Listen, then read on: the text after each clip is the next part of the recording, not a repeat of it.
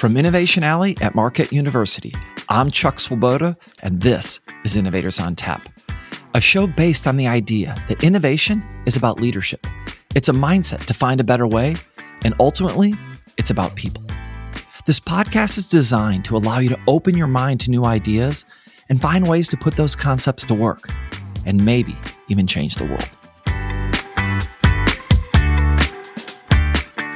Welcome to the final episode of Season 2, as we conclude our journey to uncover your innovator spirit. Today, we'll recap the key concepts that have been discussed along the way, and hopefully provide you with some inspiration to continue down the path to discover the mindset to pursue the impossible. That's what's on tap today. Enjoy.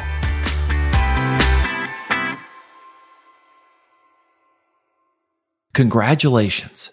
You've completed the first step in uncovering your innovator spirit. Now, you might be saying to yourself, wait a minute, I've been working for the past 3 months to embrace these new ideas. Shouldn't we be celebrating crossing the finish line? Well, no, because when it comes to innovation, there is no finish line. It's not a destination, but a never-ending journey to find a better way. The innovator spirit is inside each of us. But you have to work each day to not allow it to become buried in a world filled with rules, boundary conditions, and other people's expectations. The spirit begins with a set of beliefs that enable you to embrace the behaviors that lead to innovation. And over the previous 12 episodes, we've highlighted the behaviors that make innovation possible. But it's critical to remember that these behaviors start with your beliefs. So today, we're going to remind you of the 12 beliefs that create the mindset that makes innovation possible. 1. You have to go beyond invention. Most people think innovation is synonymous with new, but that's only the first and easiest part. And innovation also solves a problem and creates real value. You're not an innovator when you come up with a new idea, but when you turn that idea into a solution that adds value to people's lives. Thomas Edison explained the distinction in this way. Anything that won't sell, I don't want to invent. Its sale is proof of utility, and utility is success. 2. Leadership enables innovation. Management kills it. Management is getting people to follow known processes and procedures to deliver expected results. The goal is to reduce risk and volatility in order to maximize predictability. By definition, that doesn't lead to something new, and it certainly won't lead to innovation. Leadership, on the other hand, is about convincing others to do something that's never been done before, to make the impossible possible. If you want to innovate, you can't be limited by the boundary conditions of management. You have to lead. Steve Jobs said it best. Management is about persuading people to do the things they do not want to do, while leadership is about inspiring people to do the things they never thought they could. 3. You are responsible for your own mental state. Face it. Innovation is hard enough as it is, and it becomes impossible if you and your team are not incredibly honest with each other.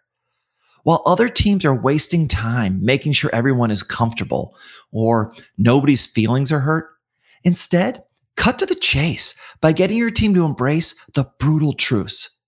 Charlene Nemeth, a professor of psychology at UC Berkeley, explained it this way. While the instruction, do not criticize, is often cited as the important instruction in brainstorming, this appears to be a counterproductive strategy. Our findings show that debate and criticism do not inhibit ideas, but rather stimulate them relative to every other condition. There's a Pollyannish notion that the most important thing to do when working together is to stay positive and get along, to not hurt anyone's feelings. Well, that's just wrong. Maybe debate is going to be less pleasant, but it will always be more productive. True creativity requires some trade-offs. 4. There is always a way to get to the goal. When you try and innovate, the odds are stacked against you. You need to start by getting in the game and then be prepared to do whatever it takes and realize that you have to own the outcome, even when things aren't completely within your control. And don't underestimate the value of passion, because without it, you will likely lack that extra push needed to overcome the most difficult challenges. Simply put, you have to find a way to win. David McCullough described this spirit in his book about the Wright brothers. What the two had in common above all was unity of purpose and unyielding determination. They had set themselves on a mission. 5. The answers often lie in the details. If you are expecting a neat and tidy process, you are pursuing the wrong goal, because innovation is anything but neat. Innovation is fundamentally messy, and to succeed, you have to get your hands dirty. Tom Werner, the CEO of SunPower, shared how he applied this concept in his own career. I was at GE Medical. There was an all-hands meeting, and I'd be somewhere in the audience. And the person up front's presenting, and I'm thinking, they don't have a clue what we're thinking. They don't really connect. And I think I can do that. I think I can be high-low. I'll get the big picture, but I'll be in the details too. And so that was going to be my unique approach to becoming a CEO. 6. The future doesn't just happen. You have to make it happen.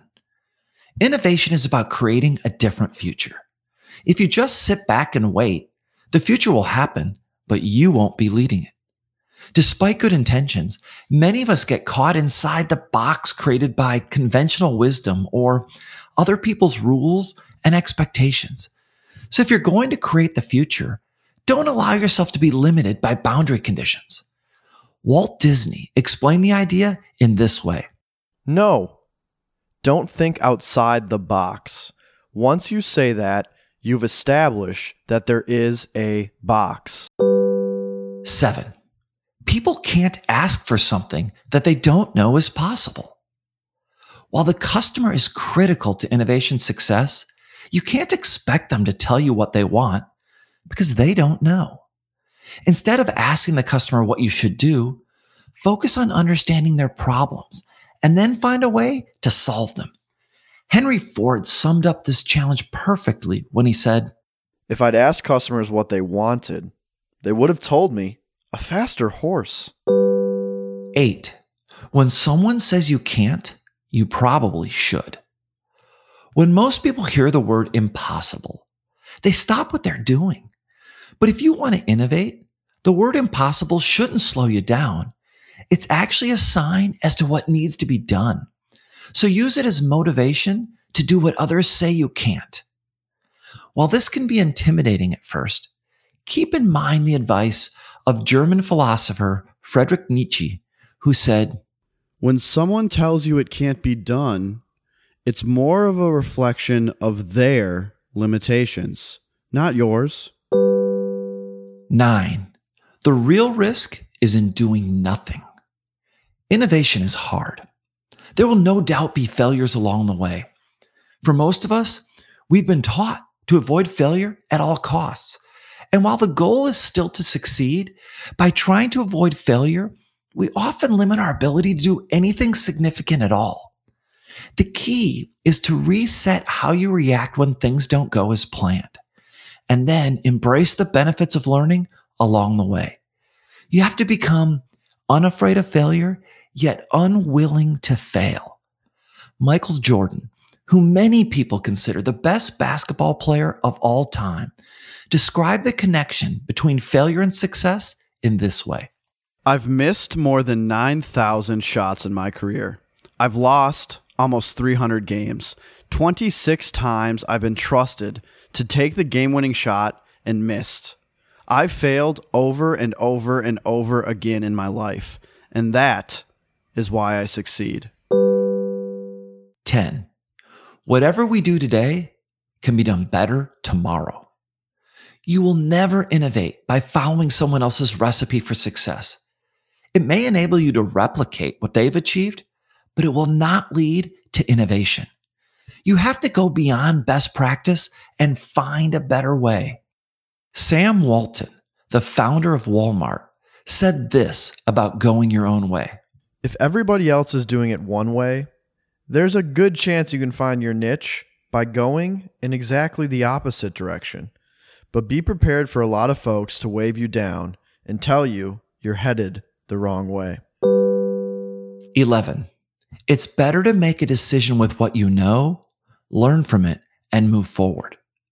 Many of us are consumed with finding the right answer.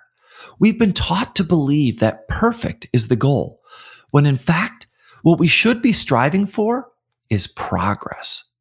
So we keep refining our ideas and waiting without realizing that we're missing out on critical feedback and the opportunity to learn that comes from trying new ideas. So stop waiting for perfection because it's actually getting in your way. Brené Brown described this challenge as such. Perfectionism is a 20-ton shield that we lug around, thinking it will protect us when in fact it's the thing that's really preventing us from taking flight. 12. If you make success the only option, innovation will follow. None of these beliefs lead to the desired behaviors without an intense focus on what really matters. So how do you go beyond the inevitable distractions that seem to always be getting in the way? The solution is quite simple. Don't give yourself any alternatives to finding success. When you focus the mind, you can redefine what is possible. Alexander Graham Bell described the power of focus in this way. Concentrate all your thoughts on the task at hand. The sun's rays do not burn until brought to a focus. So there you have the 12 beliefs that lead to the behaviors that make innovation possible. Now, it would be nice if I could tell you that you're ready to go, but it's not that simple. These ideas are a foundation to get you started on your innovation journey. Talking about them is nice, but now it's up to you to make them your own. You need to start trying them out in your everyday activities. It can be a small idea or a big idea. It really doesn't matter. They're probably not going to work perfectly the first time in any case, but that's not the point. The key is to practice and figure out what works for you. If you come up with new ideas or variations on these that work better for you, that's great. In fact, that's the whole point of all this. Remember, there is always a better way. You just have to keep looking for it. And as Bugs Bunny might have said best, that's all, folks.